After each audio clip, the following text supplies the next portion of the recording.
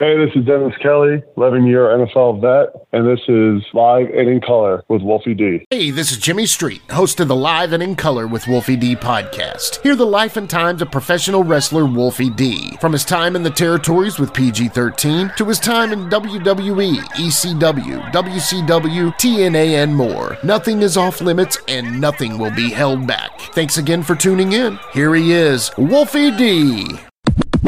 Hey, guys. You know what you're listening to. It's Live and in Color with Wolfie D. Probably don't even have to say that because you clicked on it. It said Live and in Color with Wolfie D. And it also said that today we got a very special guest. And, man, it's so cool because we can talk NFL, and we're going to be able to talk Titans, and we're going to be able to talk wrestling. And everybody in the three of us here knows a little something about each one of those things. So it's going to be real hard to pack all this into one show. I know this is your dream episode, right? Is it not? I mean, yeah, cool as hell, man. A pro football player that loves wrestling and was a Titan. Come on. Yeah, I know. This is going to be great. We're not going to bullshit around because, like I said, to squeeze all this in, we're going to need all the time we can get. So I want to get right to it. But first, Jimmy, I'm a little bit pissed off. And I'm just going to say it, man. It don't make sense to me, man. I want everybody that's listening right now, whatever you're listening to me on, please turn it up just a little bit and go to a quiet space because I want to know why there are thousands of you out there listening to me and Jimmy. Yeah. And we don't understand how that many thousands of people cannot, and maybe it's because you're not on Facebook with us or on Twitter or whatever. We'd like for you to be on all our platforms, but the one that I really need you to go to is our YouTube channel, Live and in Color with Wolfie D, YouTube channel. Hit the subscribe button and share it wherever you do your sharing. Okay? Yes. Please do that for us. We throw Wolf and his boy a bone and help us out there. Folks, let me tell you, there was yesterday 353 subscribers on YouTube, and that's fucking bullshit, by the way. That's not even right, man. That hurts my feelings, and I don't like it. When there's thousands of you listening to this show. So at least you guys, I'm not blaming you. Maybe you don't see my post or you don't listen on YouTube, but at least do me that favor and go to the YouTube channel and click subscribe. And I think my rant is over. I love each and every one of you that do listen, but I just had to throw that out there that me and Jimmy need a little help here on YouTube. It's all about numbers doing this shit. And we would appreciate you very much. And you help us figure out where the disconnect is between you audio listeners and YouTube listeners. So anyway, we're going to get right to this, Jimmy. I'm not even going to give you a chance to say anything about what I just said because I know you agree with me. Absolutely. And Jimmy's working to get more content on that YouTube page as we speak. Well, maybe not as we speak, but as soon as we hang up, I'm going to crack that whip and get his ass. All right, so when we come back, again, very cool NFL player, Tennessee Titan, free agent right now, but we'll be back with Dennis Kelly. Hey, folks, to get your official Live and in Color with Wolfie D merchandise, go to ProWrestlingTees.com/Live Wolfie D. Check it out.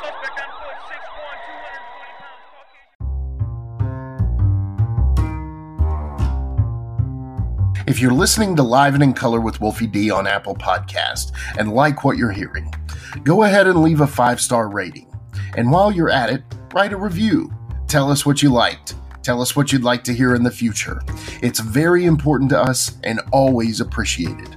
Thanks again. All right, guys, we're back. And man, y'all know I am so excited about this to have my next guest on. He's a wrestling fan, but most importantly, he's a former Tennessee Titan. And that's the reason he's on my show. Not because he's a wrestling fan, but I like this dude a lot. I met him at the Squared Circle Expo in 2022. Everybody, this is Dennis Kelly. Wolfie, how you doing, bud? Thanks for having me. Doing great, man. I'm doing great. This should be so fun, man. I was telling Jimmy, I said, man, how are we going to squeeze 30 minutes of football and 30 minutes of wrestling into one show, man. I said, how are we going to do that? That's like trying to shove 10 pounds of primo quality Smiths in a 5-pound bag. Yeah. I guarantee you I can stuff it into a 5-pound bag. But anyway, that's what we are going to do today. We're going to squeeze a bunch of quality stuff in this hour. First and foremost, Dennis, thank you, man. Like I said, when I met you up there, really liked you, and plus you're good friends with Kevin Thorne, and I love him to death. So you got to be a good dude. But thanks for coming on. Let's start. Of course, this should be fun. You've blocked and you've protected some pretty cool people. Some of them, Aaron Rodgers is going to be a Hall of Famer, no doubt. I think you've blocked for Derrick Henry. I mean, talk about some of the quarterbacks, Marcus Mariota, Ryan Tannehill. I don't know who the quarterbacks on those other teams are, but anyway, man, talk about that, man. How cool is to say I blocked for Derrick Henry or I've protected Aaron Rodgers? Yeah, no, it's really, really cool. And, as I get later into my career, obviously, on the back nine portion of it, it's really cool to be able to look back and to think of the different, like you said, the quarterbacks of some of these running backs, some of these, superstar-like players that I got to play with and block for. Yeah. When I got drafted into Philly in 2012, Michael Vick was the quarterback. And coming in as as a rookie and as a kid during when he was the Madden in his prime when he was in Atlanta before all the stuff happened. Yeah, that was one of those kind of like starstruck a little bit because you're like, oh my god, like I'm actually a teammate with this guy now. Yeah. And in the same vein, that Philly team had some amazing stars. There was LaShawn McCoy Shady, there was Deshaun Jackson. Jeremy Maclin was there. You had Jason Peters. And then, like you said, going into Tennessee, to Green Bay with Derek, with Tannehill, with Delaney Walker, some of the defensive line guys, with Rack and Derek Morgan, Jarrell Casey. Like it's really, really cool to say you got to experience this with these, extremely, extremely talented players. Yeah. And here, let me ask you this too. Like, we all know what they do on the field. And I'm just curious, and I'm not asking you to trash talk anybody. I mean, but like, you never hear of Derrick Henry pretty much doing anything outside of football. And like, you can tell he's a good dude. I mean, I really believe that. And I've never met him, but I believe that he is. Talk about like Derrick Henry, Aaron Rodgers, and some of those ones we mentioned, Mariota and Michael Vick. Man, what the heck? How would you, when he gets to scrambling, what do you do, man? How do you keep up with that dude and try to help him? Oh, yeah, with Vic, it's kind of similar to Marcus too, because he had the ability to just kind of tuck it and go. Yeah, when you're blocking, it's the defensive line and the defense in whole. They understand that you have to be more disciplined in your rush lanes and in their plan. Because if they kind of go rogue and try to do their own thing, they can slip out the corner or slip through the B gap, and they're gone. And so it kind of helps. On the front end, it helps because it's almost like they have a controlled rush more because they're so afraid of rushing too deep or going inside when they shouldn't. Yeah. Obviously, when they start scrambling, you got to block longer, so that part kind of sucks. But, but they do a good job of kind of making you look good in that regard. But yeah, no, it's again, I've been very fortunate to play with some really, really great players, but really, really great people. Going back to my rookie year with Vic, I was a rookie, I was a 5th round guy, and, he sat down and ate lunch with everyone and he talked to everyone. And, there wasn't like, this is my table, you guys don't talk to me or anything like that. I remember my mom always talks about a story about LaShawn McCoy. It would have been my 3rd year or so. And I had a, spot started at a guard spot on a Monday night game against the Colts. And we ended up winning in Indy, and it was a fun game. And Shady came up to my mom out of nowhere, like without. I think she was wearing my jersey or something, and he like said, appreciate your son. Like he works hard. He like was very complimentary of me. I had no reason to do that. Like, right. And like obviously that as a mom hearing that coming from a player like that, that's obviously, she kind of, swells up a little bit when she gets to talk about that, because that's a really, really cool moment. Yeah. And to your with Derek, I mean, you're right. Just an awesome guy. Honestly, you see all of his workout videos and how hard he trains. Yeah. And you can tell that football is important to him, and that, he has his priorities straight, but like as a person, awesome dude. The only time I see him get upset is when anybody tries to trash talk Alabama. And then, and then that fire comes out. So, I'm going to interrupt you for a second, because I swear to God, man, I've never done this except for the wrestlers that like were my heroes. You know what I'm saying? The Road Warriors, Mr. Perfect, Randy Savage. But man, if you can hook me up to meet Derrick Henry, I love you to death. I'll say it right here on the air in front of everybody. Yep. Wolfie D is a Derrick Henry mark. No, I get it, man. Like he's a special player, and he's kind of defying what people keep trying to say about running backs, about short shelf life, and he just continues to prove them wrong. So it's really cool to watch him continue to do his thing the way he does. Yeah. Here's another thing I was wanting to talk about, man, because I like on the XFL and stuff, you can kind of hear a little bit more of what they're saying on the field because everybody's mic'd up and stuff. It seems like everybody. Like in the NFL, man, I know there's got to be like sometimes you'd be like, I wonder what that dude did. Was it something he said that got him the personal foul or something like that? So is there off-limit words and shit like that will get the penalty, or is there just a whole bunch of trash talking going on? But do they keep it? I mean, I know I've heard some dudes will like make it personal and shit like that, but like really what goes on and what kind of shit's being said? I know there's joking back and forth sometimes, but then there's people that get pissed off too. So what kind of trash talking is off limits, or how does that work? Yeah, I mean, you're both right. There are some words that they implemented. It had to be like 8-9 years ago now. Kind of the derogatory words, racial words, anything like that. Right. That will get a flag. Really?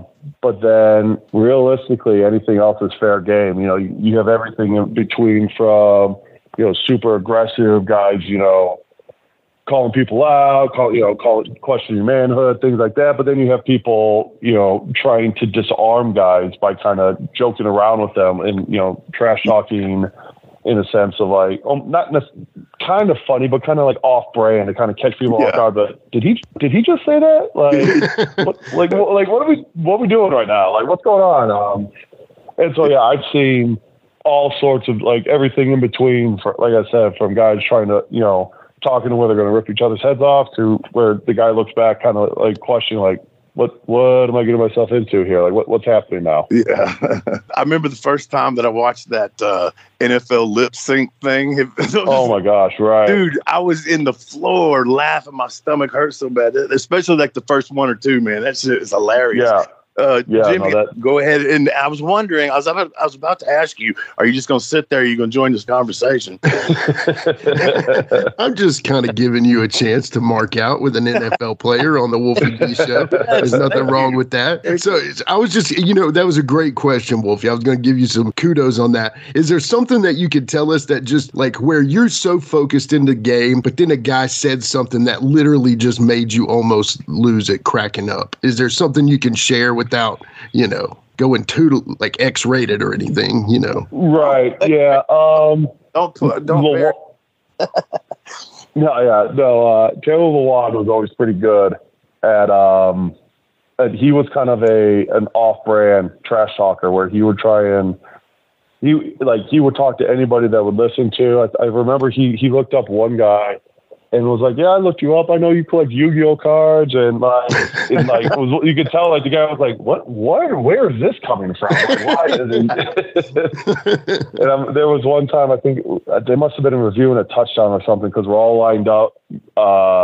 in field goal, and Taylor was like on the outside to make sure he gets protected. And so he literally would just like, as they're reviewing the touchdown, he walked down the line and was trying to get attention of anybody. I think we're playing the Jags, and literally went like talk to all 11 guys of trying to say something just to get. And as soon as he got someone to kind of, it was like he was fishing. And as soon as someone bit, he was like, "Okay, I'm on to you." Right. And it was just that the rest of the game. It was fun to watch how he worked, because it's just for how talented he is and how great of a football player he is, for him to also be so witty and so clever and so quick with it was also very impressive to be a part of. That's hilarious. Yeah, that's funny. So really, I got to ask, because I've always wondered this, and when I talk to a pro player, I always wonder, growing up, obviously we all have our favorite teams and stuff like that. Who was your favorite football team growing up? I got to guess, but you go ahead and confirm it. So it's kind of interesting. So grew up in Chicago. Family was a big Bears fan. But when I started getting into football, it was the year the Titans went to the Super Bowl in Javon Curse's rookie year. Oh yeah, love it. For whatever reason, it attracted me to them. Like, I was a huge fan of Florida, the Florida University growing up, University of Florida, excuse me. So like I was all in on tight end stuff. And so maybe part of it was because when I played football in grade school, we always kicked off at like noon on Sunday. So we never really got to watch the Bears play, and they weren't very good during that time frame either. Right. So like it kind of like it just kind of was like a perfect storm, and it just kind of, so I followed the Titans for the longest time. Until maybe about college. And then obviously going into the pros, you kind of lose your fandom a little. You can't really control where you get drafted to. Yeah. What were you going to guess? That was my guess, was the Bears. Yeah, that was my guess. Yeah. Mm-hmm. Hey, what's funny is I lived in Nashville most of my life, born and raised there. But I was a Titans fan. Like, it's funny you said you became a fan just as soon as the Titans came to town or whatever. So that was the same. I really didn't. I wasn't all in on football when I was a kid. I loved baseball, basketball, and professional wrestling. Yep. Also like boxing because of Mike Tyson. I really didn't get into it until then. And now it's like, I just became a fan instantly. I don't know if it was because they went to the Super Bowl that first year or whatever, but man, I studied football so much since then. I wish. I mean, I only played like 1 year Pop Warner, and that was decent, but I really didn't understand football, so I think that's why I didn't like it as much. But then I love it now, and I think you saw the video, man, when Fred Miller and Zach Tiller, and I think Wycheck was there too. So a couple of the other Titans that I've met, and we'll talk about that story in 1 second, but Chris Sanders was cool. I played softball with him. Wycheck, because he was friends with Jeff Jarrett, and so I was around him a few times. Lorenzo Neal worked out at the gym that I worked out at.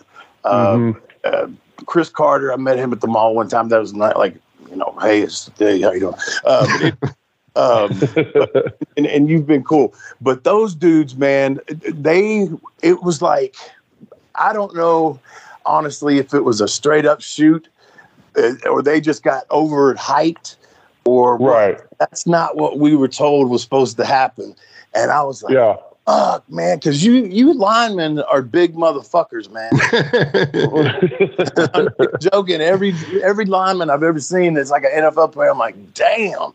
I've been around some big dudes all my life, But so they tell us, man, that okay, they're gonna push Jeff, he's gonna push him back, blah, blah, blah.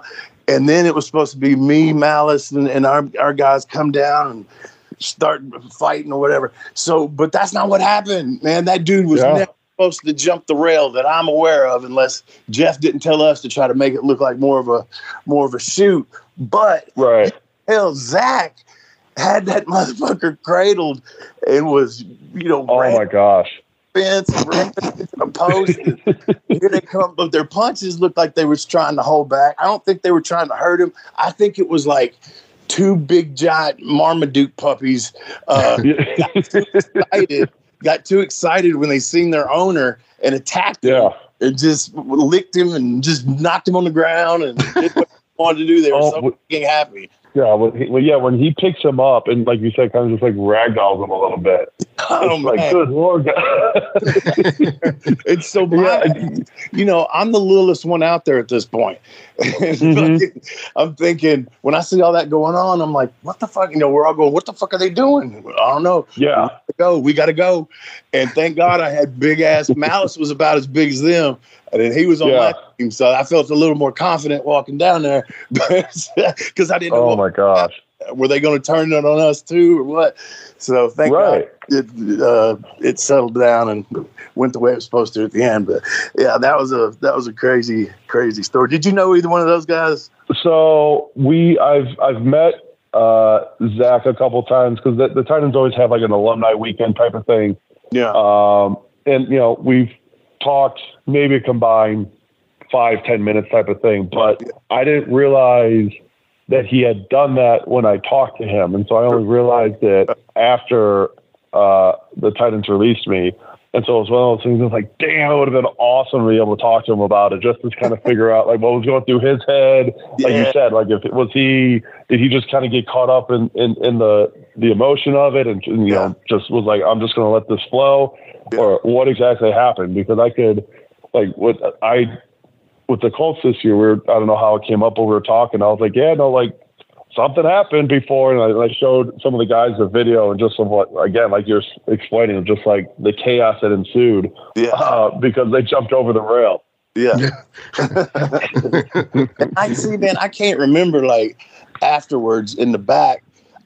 I don't remember any kind of squabble back there or anything like that. I don't even remember seeing them. I guess they went back and sat in their seats. So I don't remember any kind of what the fuck just happened, you know, type of shit like that. So that's why I say, you know, I pretty much know a work and I know a shoot when I see them. And like I said, they got a little happy. I don't really think they was trying to hurt him, but then again, he was slinging his ass around. So he really was. Might have been trying to hurt him. I don't know, man. It was crazy. Yeah. Maybe he was thinking it was a potential tryout to show what he can do. Yeah, that was it. That's exactly what it was. That could be it. Have you thought about after football maybe trying wrestling? Yeah, definitely a lot more when I was younger, right? Like if, you know, the NFL didn't pan out, it was like I'm too big and athletic not to use it still. You know, obviously getting older, it's a little, you know, just getting into it. But I've always been interested in, like, you know, to get into a ring and kind of to feel it out, to, you know, kind of see what you guys go through. I'm sure like in the same way that I think you guys would, you know, want to do like a practice or even just like a workout just to kind of get a feel of like, you know, what it is that we go through. Right. Same, like that's, you know, running the ropes, taking a bump, things like that. So that obviously that thought's always been in my mind. And you know, I'm fortunate enough, I've been able to, you know, meet some really great people. Like you mentioned, Kevin Thorne, you know, David Hero. And so, every time I see Kevin or David, they're like, you know, we're going to get you in a ring as soon as you're done. Like, guys, can I, like, when I'm done, can I at least have like a month to breathe and just kind of to catch my breath a little bit? But no, that thought's obviously always been in my head. And you know, if the situation fits, then you know, who am I to say no? Sure. And see, I've trained a few guys that like. Or tried the game out of good college football players, things like that. And honestly, I always say this, man. And I think if you tried it, you probably would be good at it since you were a fan of it. Because some of these guys think, and they can, because they did this in this sport or this in this sport. Oh, I could go do wrestling because I'm big. No, it's so much footwork and timing and placement and right place, right time type shit. It's hard. And then you're taxing your body the whole time. but it's a different kind of shape. Okay, there's ring shape. Like I could go. I ain't been in the ring in so long, but if I go to the gym and I do cardio every day, and I'm 60 minutes on the elliptical and battle ropes and blah blah blah. Okay, I could be feeling really good. But since I ain't been in the ring in a long time, I guarantee you I would get so gassed a little bit because it's ring shape. If I tried to do a fucking NFL workout, even at the peak of my wrestling career, I'd have been. I've seen that shit. You're not training for that. And then talk about like ring shape. You can train all year getting ready for training camp, and there's always those first couple days where it's like you can't simulate pushing against another 330-pound guy pushing against you. Like you can do as many sled pushes and sled pulls and, like you said, cardio, and it's like there is just a different element of when you are kind of doing the real thing. And it's actually a fun story about when you're talking about, if you came and did the NFL workout, it would kick your ass. Yeah. So I was in Tennessee, and it's like an hour south of Fort Campbell. And it was when Mike Malarkey was the head coach, and so he had a big. I think his son was in the military. I'm not sure which branch, but we kind of had a deal with Fort Campbell, and they sent a handful of guys down to our strength coach, and he just wrecked them with a workout. And like we had known that we were going up to Fort Campbell, and like 2 weeks after that, and he was like bragging about like, I kicked their ass, like they were struggling, and all the players were like, what the hell, man? Like they're going to do the exact same thing to us now when we go up there. And sure as shit that we go up there and they have us do like essentially like an obstacle course, but what they train through. And they were explaining it like you're gonna mud crawl, you're gonna climb over this, you're gonna do that, you're gonna do that, you're gonna be about 2 miles down. That's the halfway point, and then you're gonna come back, and you can tell guys were like, "Oh my god!" Like what? If you don't train for it, that's not what you like. You said, you can be in the best shape in your life, but if that's not what you're training for, it's gonna kick your ass because you're just not used to it. Yeah.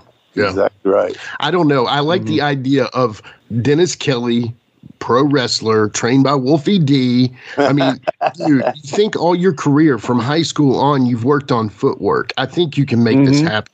Plus, you're 6'8", 321. I don't know if you're still in that weight range, but at the same time, 6'8" is like Hulk Hogan, dude. 6'8" is like Scott Hall. So I'm saying it's the perfect height. That's like tall enough to be a big guy, but also not too tall to where you're not like, kind of clumsy almost in the ring. You know what I'm saying? I mean, 100%. Also, Mongo McMichael, I'm not knocking him, and definitely not since he's going through. You're fixing to knock him. No, but I'm just saying he was kind of like. Not him. His wrestling ability. Right. He kind of didn't really seem, I guess what I'm trying to say is he didn't seem to ever get the footwork down, but new breed of cats are totally different. You know what I'm saying? That's my. Yeah, no, and I get what you mean by that. I think a little bit of that is, as the sport evolves and as sports in general evolve, there's more, specific training and like you said, like the footwork, kind of the newer generation, tends to have, like works on the footwork, works on the coordination, works on kind of overall performance and not necessarily maybe one thing or another. So, I totally understand what you're saying for sure. Yeah. So I got another question real quick. So we've got a listener and friend of the show. He's named the Plastic Sheik for @GMBMPW on all the social medias. And he always asks this question. So I'm going to take it a little bit into wrestling here. What is the Dennis Kelly Mount Rushmore of pro wrestling? Oh, that's a good one. Well, okay. So got to put Undertaker up there because he's always been my favorite. Okay. I like that. I was kind of to your point, big, tall guy, but, was still athletic, was still able to kind of do some of these things that kind of, I think broadened his, obviously amazing career and kind of really helped him be special.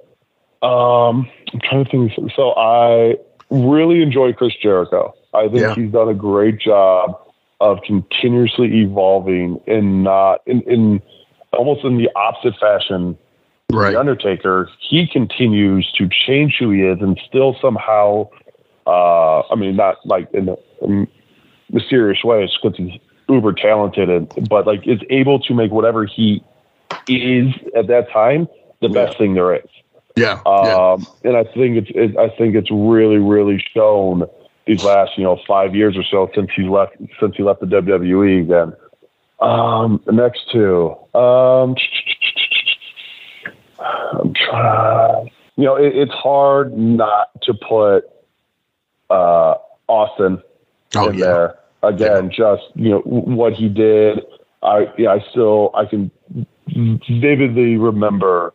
I think it was the SmackDown before the Invasion pay-per-view. Yeah. And all the Alliance is taken over the ring, and like Austin had been missing. He'd kind of been going through where he was I think he had just turned heel and was kind of going with the kind of the off-brand Austin, and then like the glass shatters and he comes in and just clears house, and just how electric the arena was. Right. It was just one of those things where just a perfect storm of the character, the music, the moment, and during his run. And then let's go with him. Again, I think I'll guess I'll go the easy way, and I'll say Hogan. Again, what he did, what he did for the sport, and for him to be so polarizing both ways with his two characters like that, I think tells a lot about what he was able to do, character-wise, timing-wise, of during the time of wrestling, and when he pivoted and became Hollywood Hogan, and just how despised he was, and how he played such a even though he was a giant of a man, was still able to kind of play that weasel. Right. Right. And exactly. like when he'd be on his knees and he'd be shaking his head, you can see the skull just flopping back and forth from all the sweat. It was I know it's kind of an easy pick, but I think it's an easy pick for a reason. It's exactly right. That was a very good Mount Rushmore, and people don't realize, man. I've said this, man. Hulk Hogan couldn't really work, man. He only had a couple moves. That's because at that point in his career, that's all he needed. But if you go back and you watch old Hulk Hogan Japan matches and shit, Hulk Hogan could fucking work, man. Yeah. And that's why also when he did switch heel, and like you just said, he wasn't afraid to beg off and, get on his knees and no, that type of shit, because he could work. Right. Yeah. Right. Yeah. A lot of big guys now, and shortly, even then, a lot of big guys didn't want to, I'm too big, I'm too tough. They want to play tough guy all the time. That doesn't get a whole lot of heat, in my opinion. That's why Hogan was able to get heat, because he was the big guy that was playing a pussy. Yeah. Right, exactly. No, you're right. And when he needed to, I'm not saying he played a pussy all the time, but when he needed to, he knew when to do it. That's called working. Let's take a quick time out and get a word from one of my dope-ass sponsors, and we'll be right back with more Live and in Color with Wolfie D. Support for Live and in Color with Wolfie D is brought to you by Manscaped, who is the best in men's below-the-waist grooming. Manscaped offers precision-engineered tools for your family jewels. Manscaped recently launched the Ultimate Men's Hygiene Bundle, the Performance Package. Join over 4 million men worldwide who trust Manscaped with this exclusive offer for you. 20% off and free worldwide shipping with the code WOLFIE at manscaped.com. If my math's correct, that's about 8 million balls.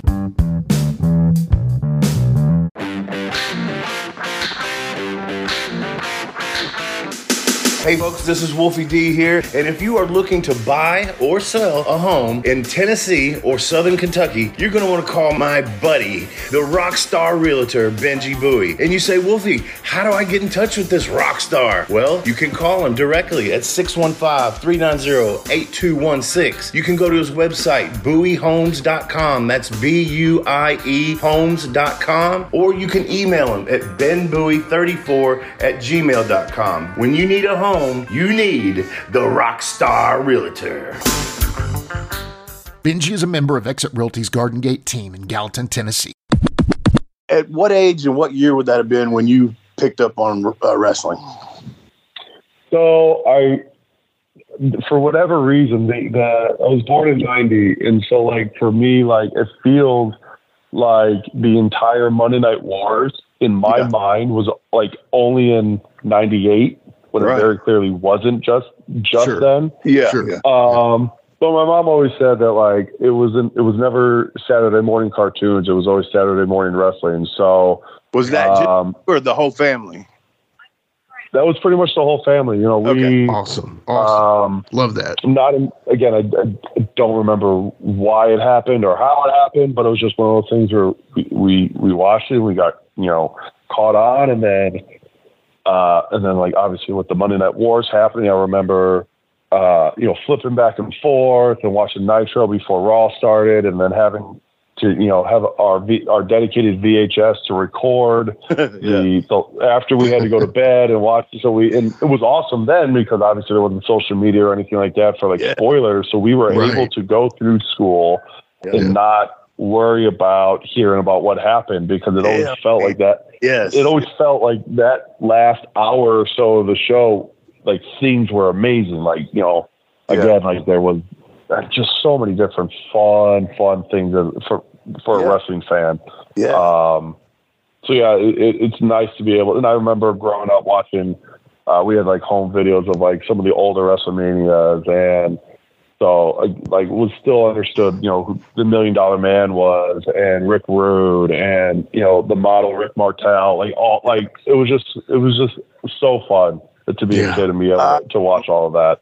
The talent during those shows, man, for sure. So, I mean, if we're going to keep going wrestling, so I guess, you know, with that being said, you grew up a wrestling fan and stuff like that. Have you gotten to meet let's just say this, other than Wolfie D, who has been some of your... At the conventions with Kevin all the time, so he's met everybody. No, but I mean, who has been some of the really like, wow, like the coolest, got your tongue kind of wrestling? Right, yeah, kind of starstruckish a little bit. Sure, exactly. So when we were in Philly, it was during when they had Mania up at MetLife the first time. So it was when The Rock was making his run, and he was working out at our weight room, and I was working out, so I was able to get, like, before he started, we were able to get a picture with him, which was an awesome thing to do. Yeah. Meeting Nash was really cool. Again, one of those guys, being a big kid all the time. I always kind of fanned out for the Giants. Yeah. Trying to think who. You're putting me on the spot. Meeting Jeff Hardy was cool. I was always a huge fan of Jeff. Yeah. Gosh, you really are putting me on the spot here. Take your time. He can edit.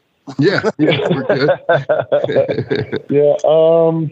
Then and Wolfie's right. Like, being able to go to those conventions is really cool, to be able to get to talk with some of the guys, you know, and just meet some of the guys, even like kind of catch up a little bit here and there. You know, I befriended Wolfie. I don't know if you ever ran into Kevin Keenan, the referee. He was based out in Philly, but he took me to a show when I was out in Philly, up in New York, and was able to meet Samoa Joe, which was really cool, because it was right. He had already debuted for NXT, but they were letting him finish out his commitment, so he was there, which was like, that was kind of like a cool, weird time period for him, because he had, you know, quote unquote made it, but was still doing the indie shows.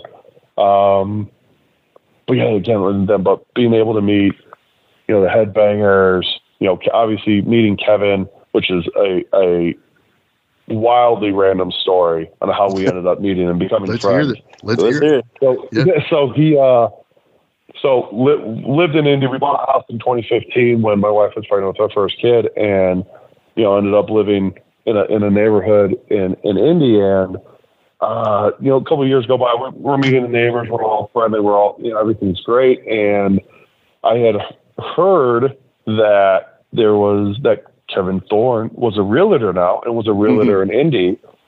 So I kind of just threw him a follow on Twitter to see, maybe, we can talk, meet up, whatever. He follows back. We chat a little bit on Twitter, just DMing a little bit. And then I'm talking to my neighbor who lives across the street, and he's like, hey, do you know Kevin Thorne? I was like, yeah, kind of. He goes like, his son is on my son's lacrosse team. And we were both kind of like bragging about how we know an NFL player. And it was like, wait, who's the person you know? It's Dennis. Who's the person you know? He lives across the street from me. And so it was like, oh shit, like we actually are really close to each other. And so then, we met through my neighbor, and then it's been true love ever since, essentially. Man, he's killing it at that real estate, man. And he's a super dude.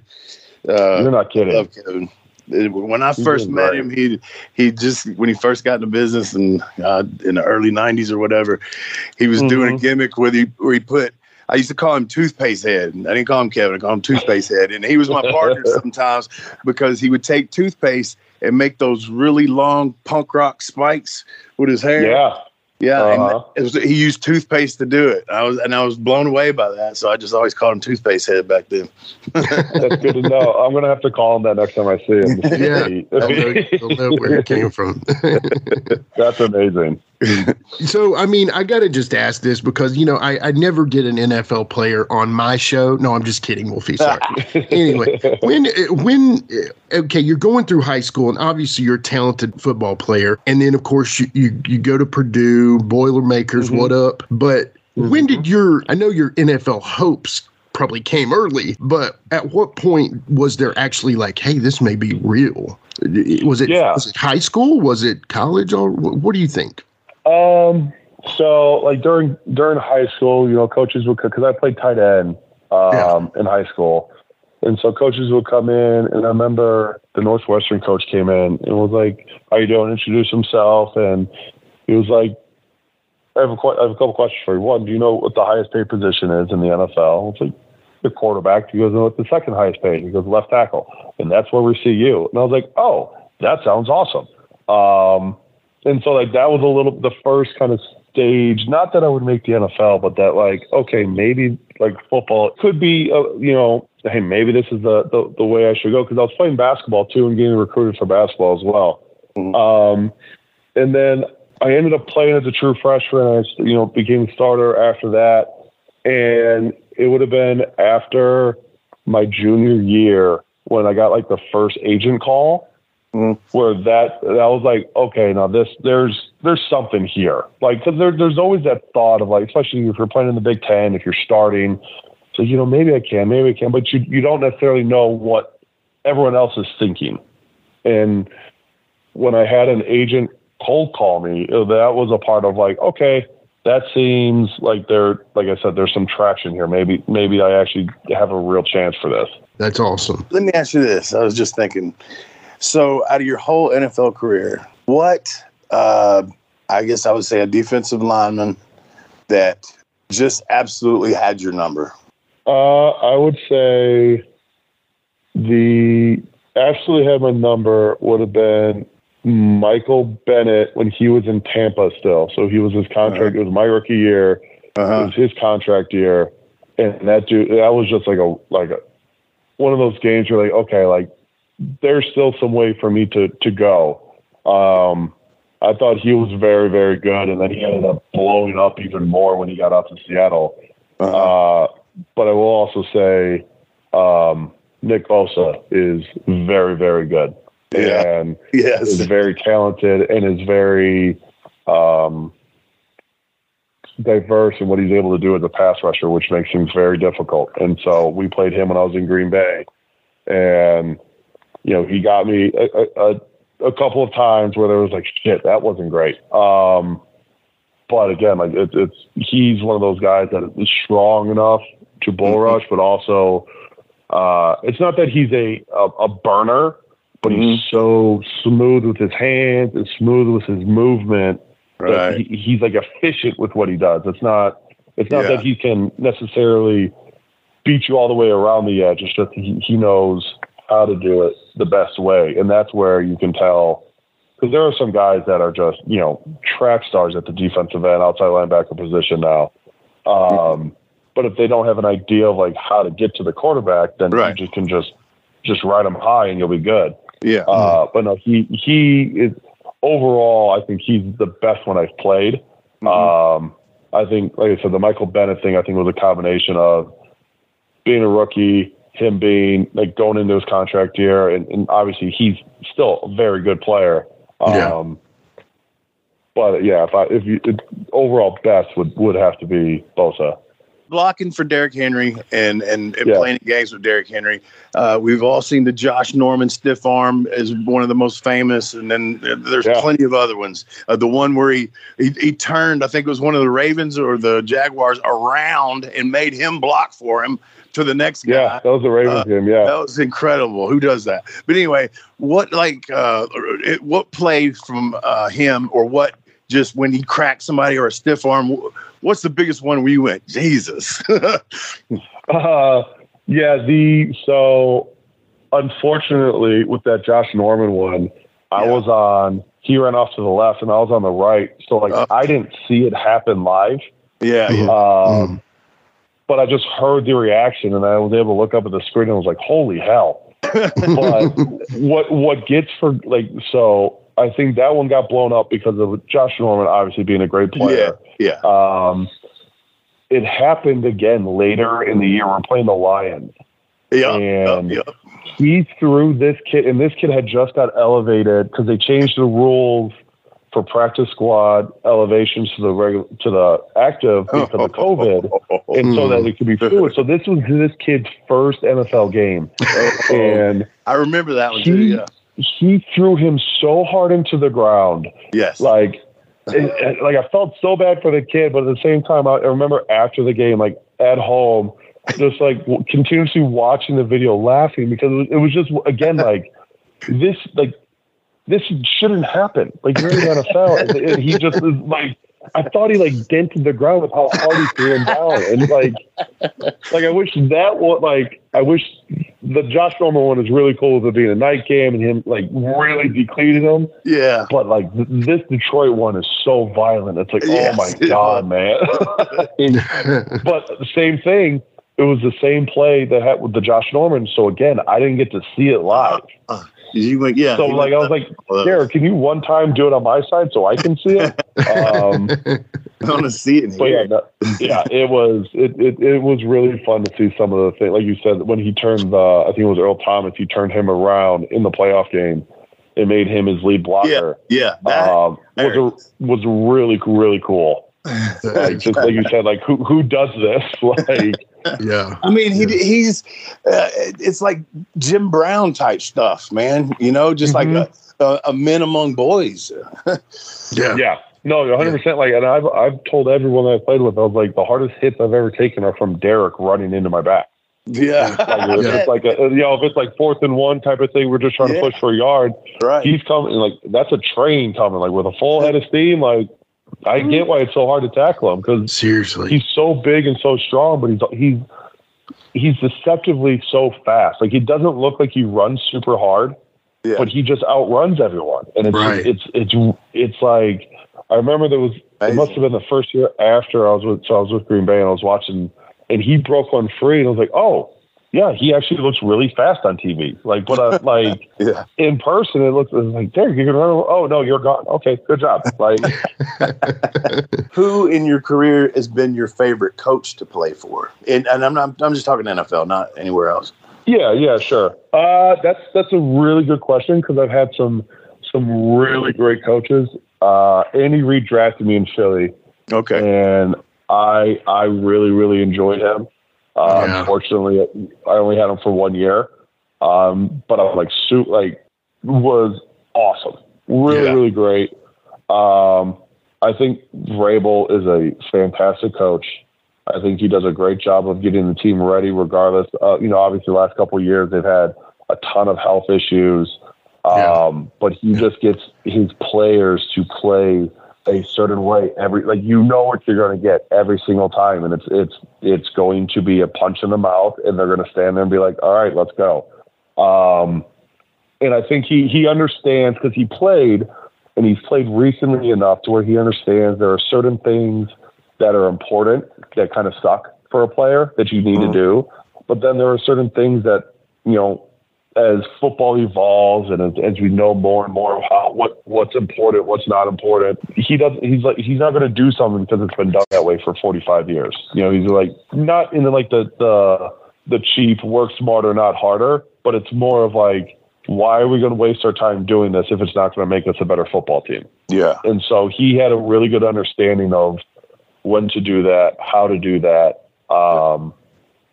And so I think he has a really, really long career as a head coach. And I enjoyed LaFleur too. I thought he came from Tennessee, so he was able to kind of to pick some of the things from Vrabel that worked, made it his own.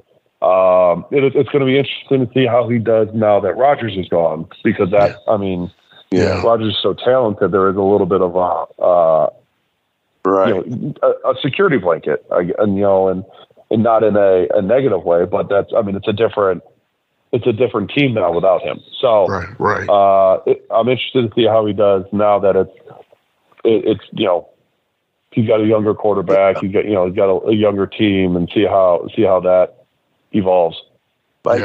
Quite a few interesting things, and there's obviously going to be a lot of Titans fans listening to this that are wrestling fans and that are just Titans fans, and probably some Colts fans, and kind of my area.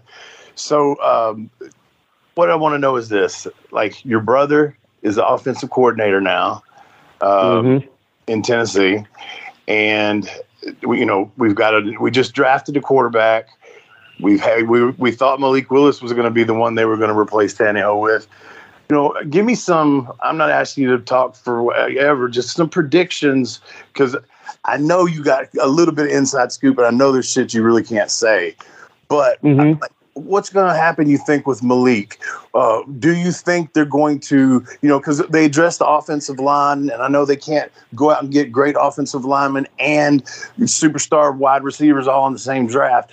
Do they look to the XFL? I know they'll look at people who get cut, and there will be those. But do you think they could find a star in the XFL? Maybe.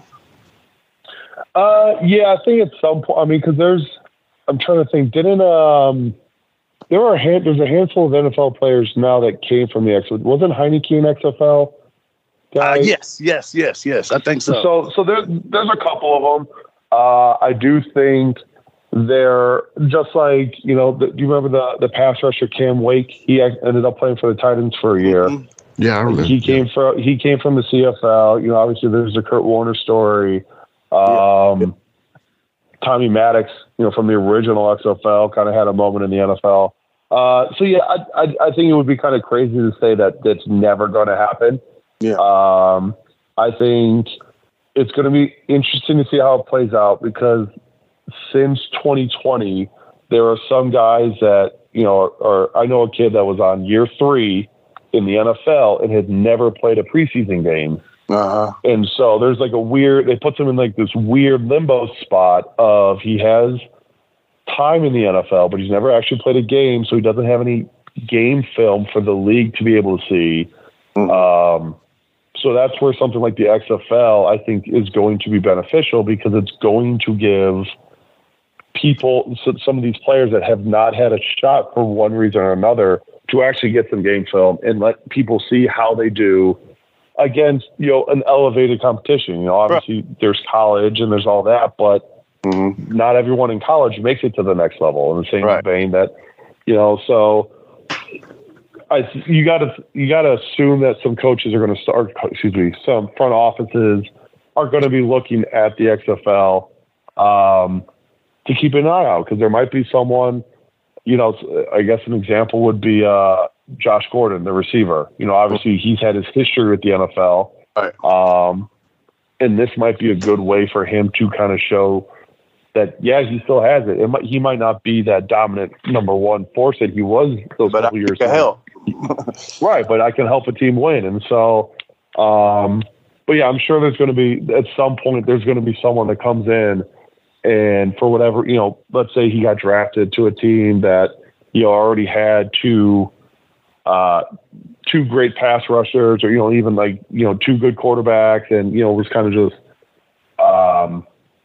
caught in the numbers game, goes to the XFL, finally gets a chance to play and gets into a system that works for him, and look out. Like you look at, in a similar vein, when you look at like Tannehill, he had his time in Miami and people were kind of ready to shut the book on him, and he gets into a system here in Tennessee that lets him thrive, and it revived his career, and he's done really well with it. So sometimes it's just everyone jokes or says change of scenery might be good. It's not. It's sometimes a system fits a player better or a coaching style. Like there are so many different dynamics that might lead to a player's success or failure. Yeah, unfortunately. Yeah. All right, here's one for you.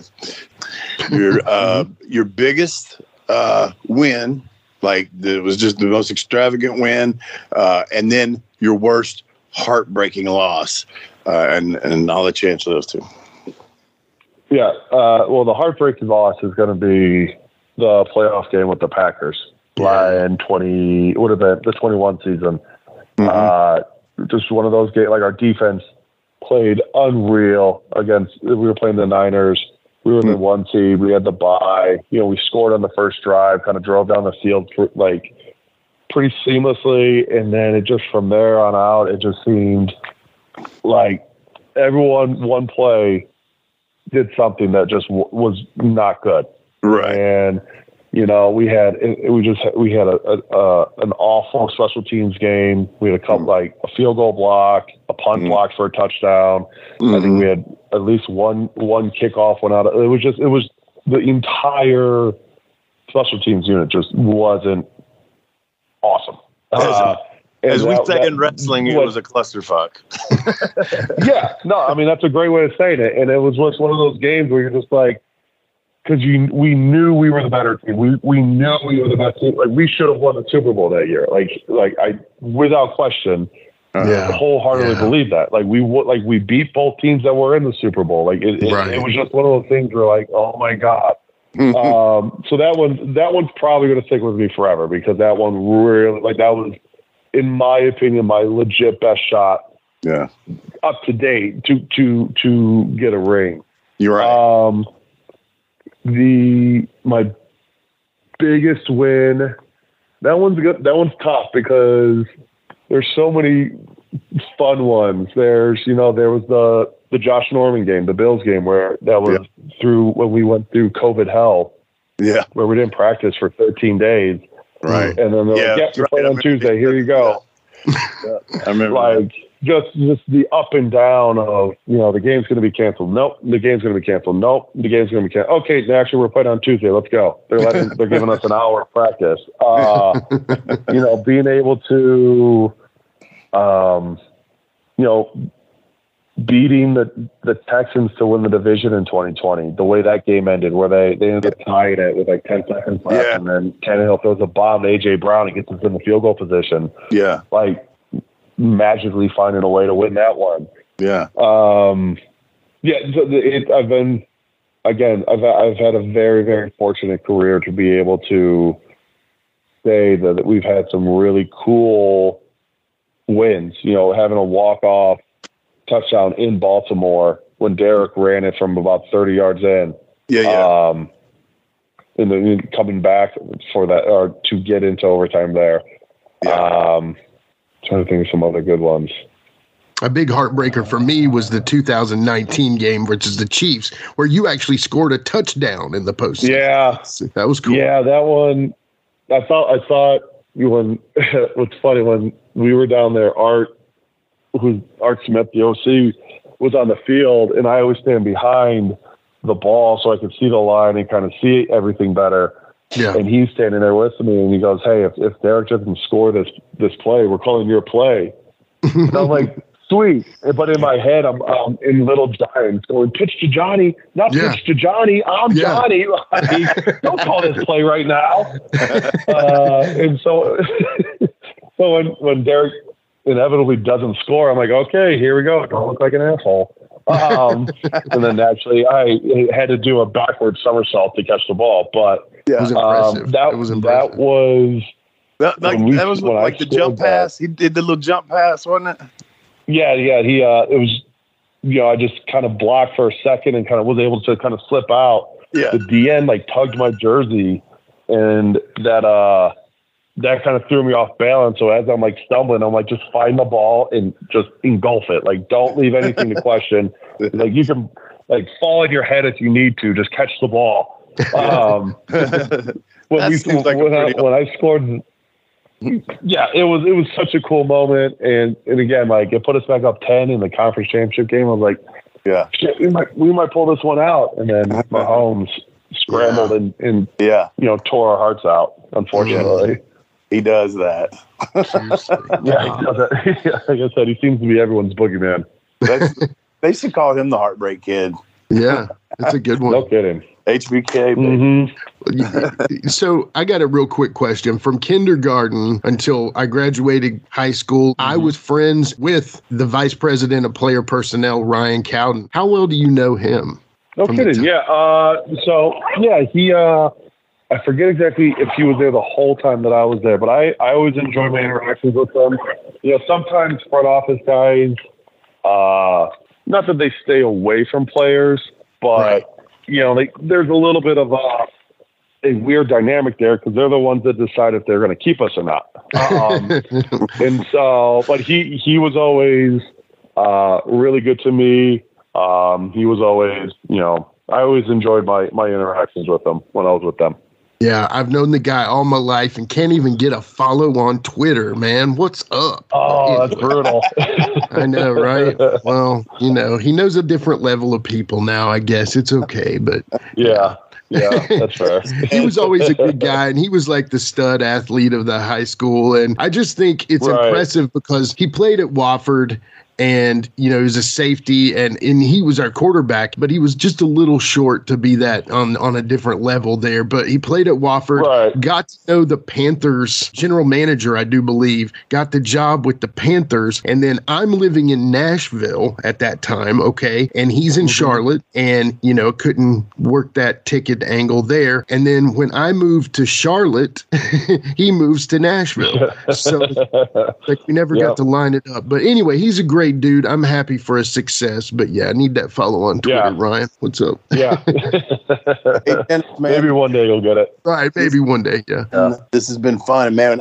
We could keep going on this I could keep going for a long time on this. But we don't want to go too long. I appreciate you so much coming on. It's been a very fun conversation. Jimmy, do you have one last quick question you got? Who's going to win the Super Bowl next year? I was going to say, I heard of Bruin. I was going to say, hopefully whatever team I sign with. There you go. Yeah. That's my final question. And I'm not even making a question. You're a free agent right now. And I know when we talked at Squared Circle, you told me if you want to play, you can play. It's what your agent told you. So I'll just leave it at, I hope you go somewhere that you want to go, and I hope you make some money, man. Mm-hmm. Amen. No, I appreciate it. Yeah, it's being able to say I played 11 years in the NFL is awesome. But I still feel good, and still, I still think I can bring some value to a team. So, like I said, if I told you at the convention, like if it makes sense, then we'll do it. But again, I'm not going to jump at anything if I don't have to. So hopefully I can. Build some leverage for myself that way. And I do hope you get that ring, man, for sure. You know? Be a great way to cap it off, That's the one thing that's kind of eluded me. I have a record for being the fattest guy to catch a touchdown pass in a playoff game. Well, I was going to say largest, not fattest, but so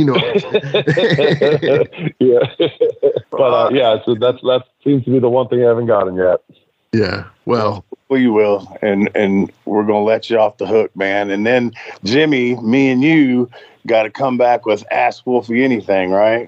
Ask Wolfie Anything. All right, thanks, Dennis, man. Have the great rest of your day, buddy. Thanks so much for coming on, brother. It's awesome. You do the same, guys. Thanks. I had a lot of fun. All right, we'll be right back with a little more Ask Wolfie Anything. DJ, hit the music.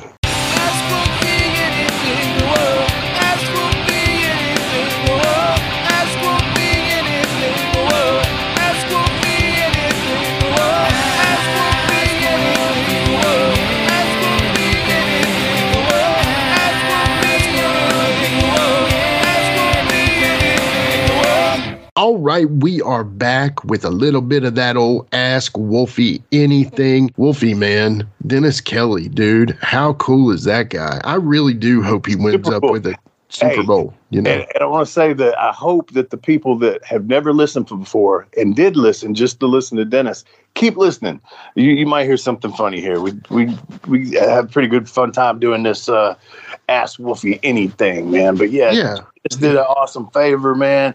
You know, he's stoked about it. He texted me after he hung up, man, just a minute ago, and he's said, man, that was fun. So. Absolutely. Yeah. Great guy, NFL player. How cool, dude. I'm sorry. You know, we just, man. Henry, bro. I know. Rodgers or protected him. It's just cool, man.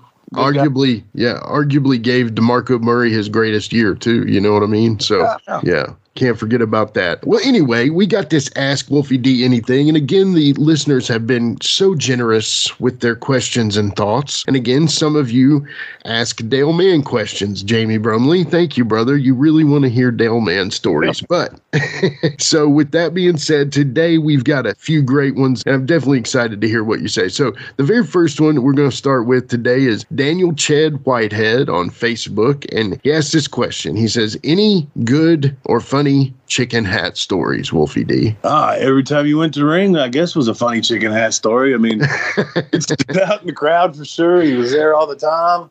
I mean, like I never had any interaction with him really outside of the ring, you know, right. He wanted to be part of the show and, you know, get on him. You knew to get on him to make something happen. His voice and come on, made him hilarious. And just, we would always mess with him, but I don't have a per se story. He never really did anything to me. I think he's had some near altercations with some of the guys sometimes. He's never really done anything like that to me, but I don't have any. I think didn't something happen to you, dude? I'm telling you. Yeah, I've told you this before. This is funny. So I worked some in Virginia, and this is like 08, 09, and I'd worked some in North Carolina. Not a lot, but some, and I'd kind of gone through the paces of learning how to take a flat back bump and learning how to take a punch, not throw a punch. I would never believe that I should throw a punch, but I should be able to take one and make it look like I, knew what I was doing. So that being said, that is the furthest elements of my training. Now, also my mentor kind of believed that it looked better if I didn't know what I was doing because I was never going to do anything to to need that. So that being said, 2010, 2011, I'm living in Nashville. I'm working at the Great Escape out in West Nashville on Charlotte Pike. And then Aaron Camaro would come in. Tony Falk would come in, Hot Rod Biggs, Luke from the Bushwhackers, Joe Cephas would come in all the time. Well, Aaron Camaro came in and we started talking about wrestling because I'd seen him announce at Saw. And I said, hey, man, you do some stuff in wrestling, as if you see Aaron Camaro and think he doesn't do something in something. He just walks around 24/7 looking like he's doing something in wrestling. And he said, music. Or in music, exactly. He's great at that. I definitely go recommend the Decibel Geek podcast, by the way, if you love rock and roll. And so Aaron, he says, yeah, man, I think we can do something with you. Come to this place in East Nashville, Gallatin Pike. Mike Porter's running a show. Can't really pay you anything, but we can do something. So I show up there and I tell him my gimmick and he's like, I love it. Let's do it. And so I show up and he's like, okay, so tonight what we're going to do is we're going to sit you in the crowd and you're going to watch a few matches like you're kind of scouting or like you're just literally enjoying the show, but you're going to be in full Sheik gimmick, okay? And I'm sitting there and he sits me directly beside Chicken Hat and everybody cracks up. I mean, everybody. And I'm like, what's so funny? I mean, like, did he seat you there like way after a lot of the people were in? I mean, yes.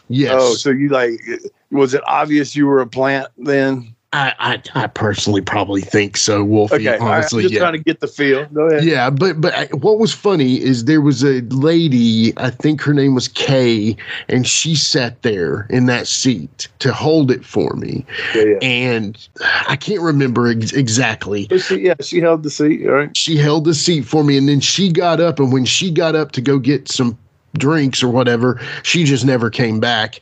Right. And I sat down in that seat, and Chicken Hat's like, what is this guy? And I start asking him questions, and I'm doing like this.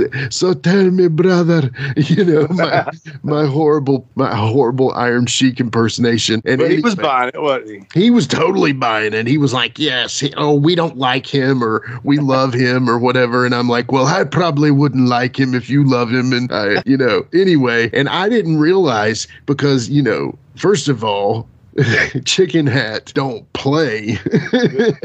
I didn't realize how close I came to an absolute maniac. You know what I mean? Because he loved him some wrestling, and dude would dance like no one was watching. You know what I'm saying? Especially when the music came on. Yeah. He loved his baby faces. Yeah. I would walk down to the ring, and sometimes I would have the microphone at Saw, and I would be like, first of all, you people shut up. Oh, shut up yourself. He would just, and dude, the thing is he wasn't just at these little bitty shows, and he was at WWE. He was at TNA religiously, and he consistently was around. He loved wrestling, and God bless him. I hope he's doing okay today. I haven't heard anything else. Yeah, I was about to ask that. I wonder if that guy's still alive or not. Yeah. Kroll kind of had a connection with him, but I don't know anybody else that really had a connection as far as getting him to the shows and stuff. But man, I do hope he's doing well. But anyway, I didn't realize I was sitting next to a madman. Right. They ribbed you. They did. It was a total rib. Yeah. So anyway, other than that, I'm sure you've seen some wild stuff. He could definitely get heated with the heels. I know that. So yeah. Well, that's scared of me. I did my job well, and he didn't fuck with me. Yeah, I'm sure. Yeah, well, there's a different level. Come on, I mean, let's just be honest here. So it's why it's the Wolfie D show and not the Jimmy Street show.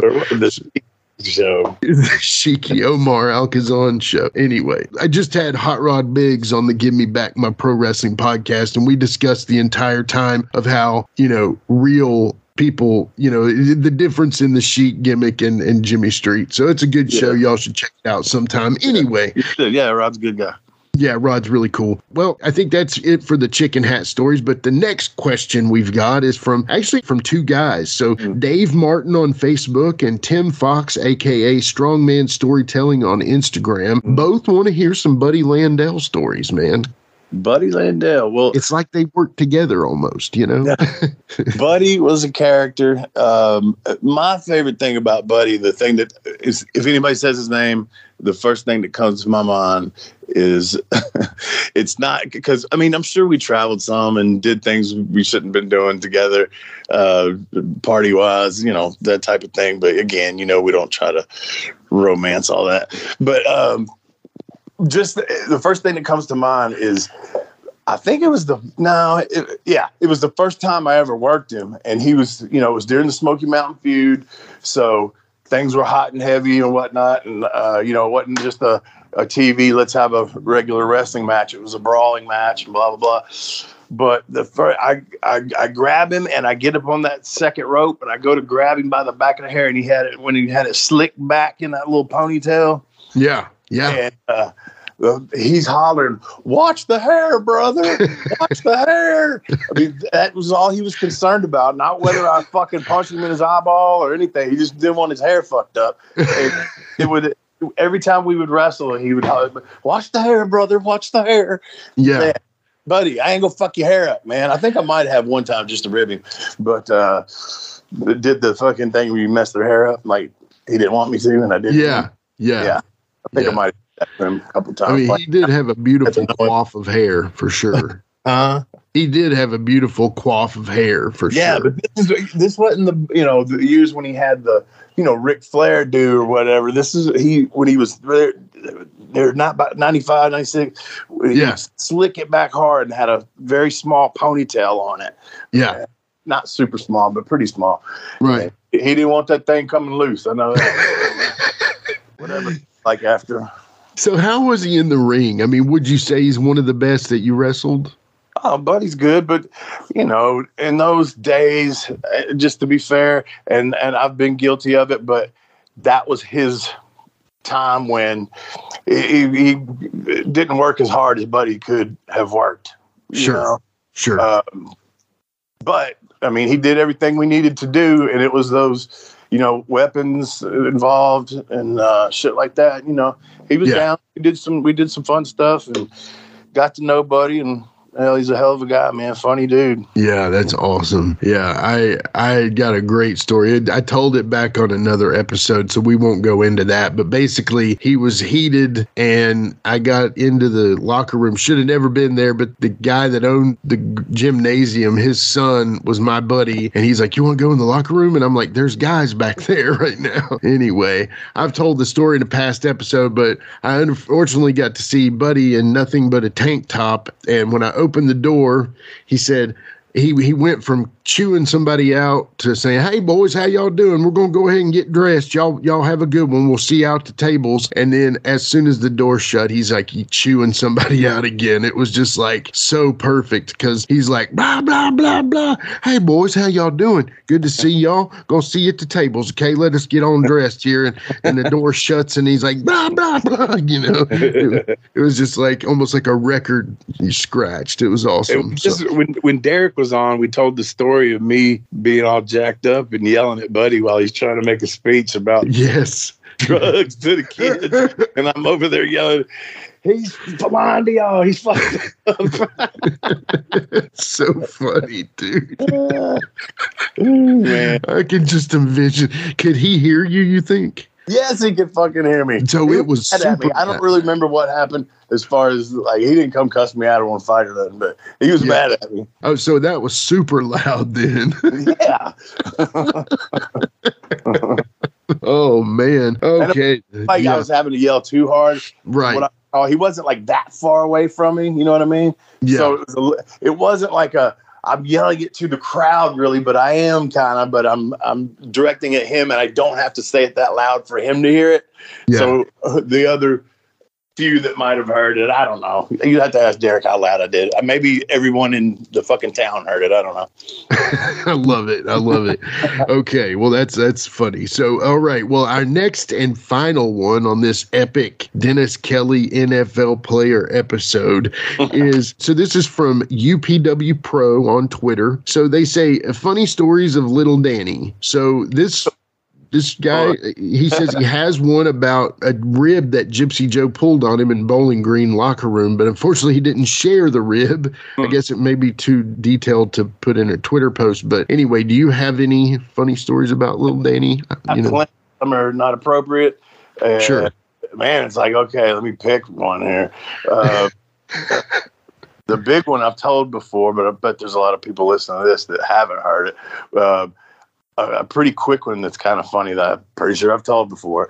Little raunchy, but we went out and it was me and Jamie, and I can't remember where we were being. Anyway, come home and or come to the hotel room, which you would call home a lot, and I'm hammered and pass out into bed and whatnot. And the way that I woke up was I was sitting on the edge of the bed, naked, and I was, facing the other bed and sitting on that bed, staring straight at my face as I came to life in the sitting position is Danny. And he talked with that lisp. Yeah, Wolfies. And he's trying to wake me up. Wolfie, you're pissing. you're pissing, Wolfie. And sure enough, when I came to, like I said, I see this little midget yelling at me and saying, Wolfie, you're pissing. And I was sitting on the edge of the bed, just like a water fountain. It was going straight up in the air, nice arch, nice height too, I would say. And straight down to the floor, man, in between the two beds. Like a fountain. Yeah, like a fountain. With some pretty good pressure, and, nice height on the arch, everything, and a midget yelling at me. So I guarantee there's not a whole lot of people that can say that they have been awakened by a little person. We called him Midget D, damn it, awakened by a midget, hissing like a water fountain. That's amazing. Oh my God, that's so funny. The other one that I said I told before is we would take him to bars, and it didn't take a lot to get him hammered, obviously.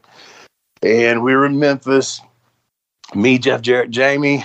Don't remember if anybody else was with us. But Danny had this thing about, man, if you get jacked up, he'd always get his feelings hurt or something, or he'd run off and hide. We'd find him under the steps at the hotel room, and it was weird, man.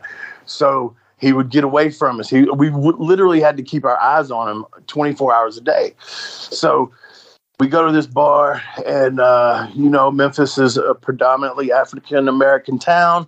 And sure. Those were a lot of PG-13's fans, and we love you. And so this bar, there was a group. And see, Danny would get drunk, first of all, and then he would get up on the bar and walk down the bar like he was a Coyote Ugly about to dance or something. Like he's imitating the Coyote Ugly girls. Sure. So he'd get up there, man. He always, because he was a little person, little midget, he got a lot of attention and made people laugh. He knew it. So then a little bit later, we can't find him. Oh, shit. So we go looking, and we see a group, probably about 15, 20 black folks over there, and they're gathered in a circle. And Danny was sitting there cussing them out, saying some things that he should not have been saying, some racial stuff. But the funniest part about it was nobody was mad. They were still laughing at him because they thought it was funny that a little midget was sitting there cussing them out and calling them names. I don't know how that didn't go bad, but they were laughing at it. But me and Jamie came in, hey, y'all, what's up? Come on, Danny, let's go. And pull him out of there, man. And so by the end of the night, he was hammered, and there was this big chair that was at the front door that, like, when you came in, it was like decoration, just a, old Victorian style chair, right? Right, yeah. And so we set him in that chair. Well, his feet don't go past the pillow, so his little feet, he looks like a little doll sitting up there, a little stuffed animal or some shit. And so the bar closes, and everybody's leaving. Of course, me and Jamie, thinking we're special, we stay after, and Jeff is with us, and we keep drinking. And as the people, the normies, were leaving. Man, they started throwing like quarters on him and dollars and shit like that, right? They're walking out, he's just passed out in this chair. So at the end of the night, we had a tip. I don't remember what we did with it, but we had a tip. We didn't give it to him. So me and Jeff are trying to get him out of there. Yeah. And so for those of you that have never picked up a little person, it's like picking up a fire hydrant. I imagine there's quite a few, actually. Like one of those strongman balls that they have to pick up and go set on those things. Sure. Strongman contest. So anyway, Jeff, I forget who grabs what. One of us grabs his legs, one of us grabs his arms, and we're walking out the door to the car, boom, boom, boom. And about halfway there, Jeff goes, I think it'd be easier if I just carry him. And, me and Jeff both real buzzed up too. So we go 1, 2, 3, and Jeff's going to lift him up and throw him like over his shoulder where his feet are dangling by his chest and his head is over Jeff's back. Sure. So, yeah. 1, 2, 3, We put him up there, and keep in mind, he's passed the fuck out. We throw him up there, and when his stomach hits Jeff's shoulders and his big old little person midget butt is like kind of right next to Jeff's face, that pressure of his stomach hitting his shoulder made him fart. And so he farts, and me and Jeff fucking explode laughing, man. We are dying. And Jeff's kind of stumbling and drops him. Boom! Right on his back. His head slams the concrete. Well, out through all that. But when his head hit the concrete, that son bitch woke up and had his little hands up on his forehead going, oh. And he was just rolling around going, oh. So we're dying, man. But we got him in the car, and we got home to the hotel. But yeah. He was a funny little dude, man. That's so funny. That is so awkward. Yeah. Well, rest in peace, little Danny. God bless you, buddy. I had never seen it, but Jamie said that he liked big girls. You know, like just regular, not little person big, but like normal size big girls, right? Okay. Jack said that he had seen him have sex with him.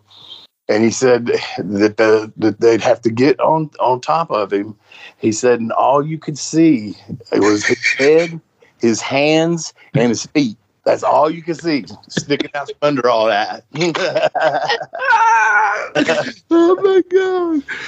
I'm gonna cry. Oh my God! I can just see it like little mashed in the little fellow. But like and doing like spirit hands and spirit feet at the same time, like when he's ready to blow. You know what I mean? Have you ever seen like a cartoon where like an elephant steps on something? Yeah. I could just see like the hands and feet sticking out, like, you know, expanded as far as they'll go. She gets off, and then the rest of it is flat. Yes. Oh my God.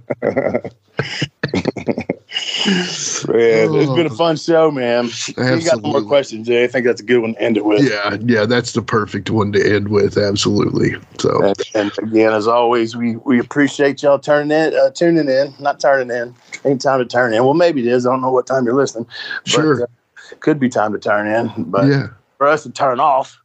So we're going to get out of here. Go follow that YouTube, subscribe, like, share, rate, and review. Do us a favor. Buy a T-shirt. Takes you a freaking second, and it don't even hurt. Promise. Yeah, it doesn't hurt. And it's not like we get in the way too much. I mean, come on, you know. So, anyway, guys, man, this has been fun for me. I hope it was fun for you. I know it's fun for Jimmy. And I hope next week we have some more fun for you on Live and in Color with Wolfie D. Thank you, Jimmy. Thank you, buddy.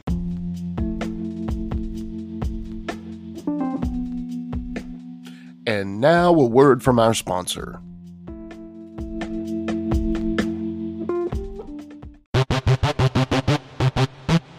Ladies and gentlemen, welcome to Give Me Back My Pro Wrestling, the podcast that's based on the old school but can still help you find the good stuff from today.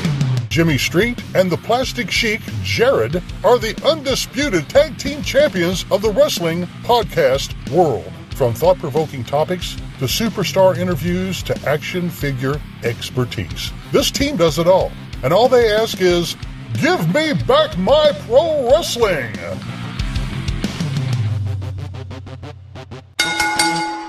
Every other Thursday, wherever you listen to podcasts. That's right, it's the Talk of Middle Tennessee, the channel you love to hate and the channel you hate to love. It's Brian Turner from Brian Turner's VHS Rehab. And if you're looking for matches from Wolfie D to Jerry Lawler to Dusty Rhodes and the team that put a pimp before your eyes and a goatee between your thighs, Booty Call and Athena, go to lostwrestling.com. See, I made it easy for you. Brian Turner's VHS Rehab. Booyah.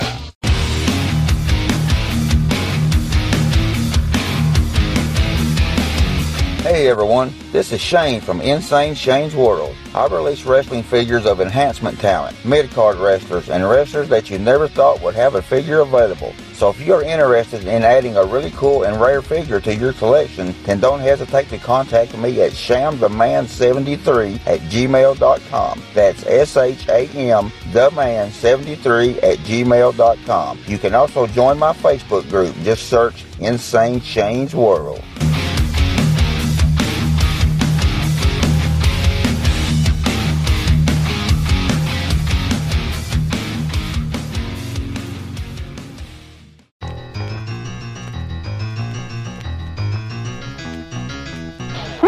Mercy, this is Handsome Jimmy, professional wrestler, the Boogie Woogie Man. Come on, people, my brothers and sisters, don't you dare miss this one. It's Wrestling Talk with Mayor McCall. Yes, baby, be there or be square. Oh, yeah, ha, ha, ha, ha.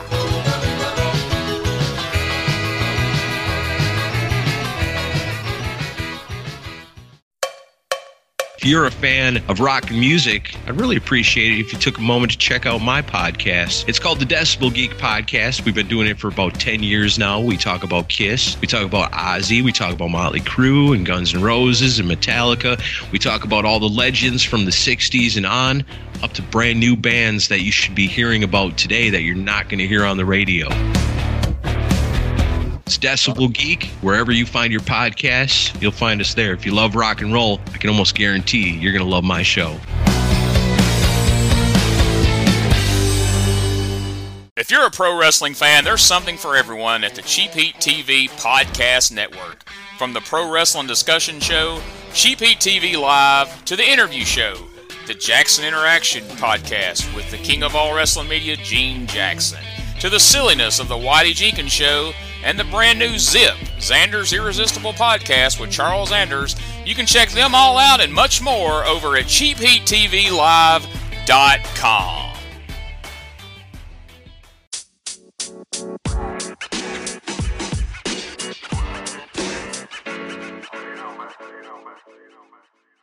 So that was another great episode. Hey, Wolfie, tell them where they can find you on social media. Jimmy, they can find me in the club, bottle full of bub. I'm just kidding. They can find me on Facebook.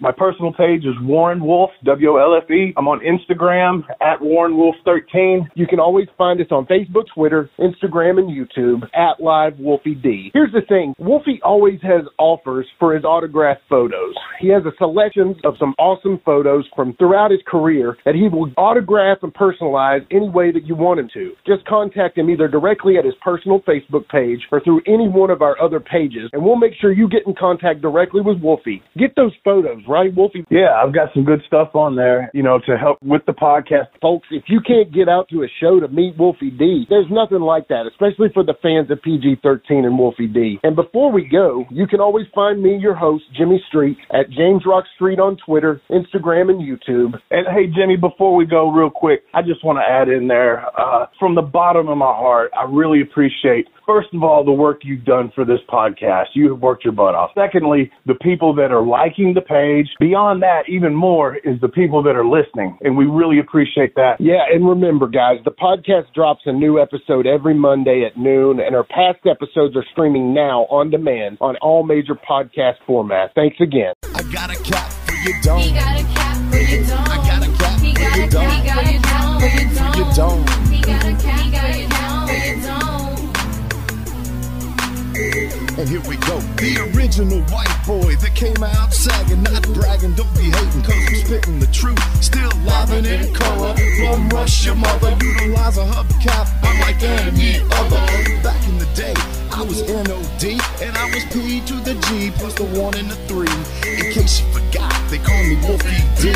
Been cloned and copied so many times, tired of suckers taking credit for what is mine. You know who you are without me name dropping. Wrestling's first white boy coming out hip-hopping. Been doing it like this since 92. Laid low for a while and you thought I was through. Listen real close to these rhymes that I've injected. This shit's so sick it makes Watch your ears get infected. Mad skills, no faking. There is no one great. Cause I'm bringing more folks than Obi-Wan or Vader.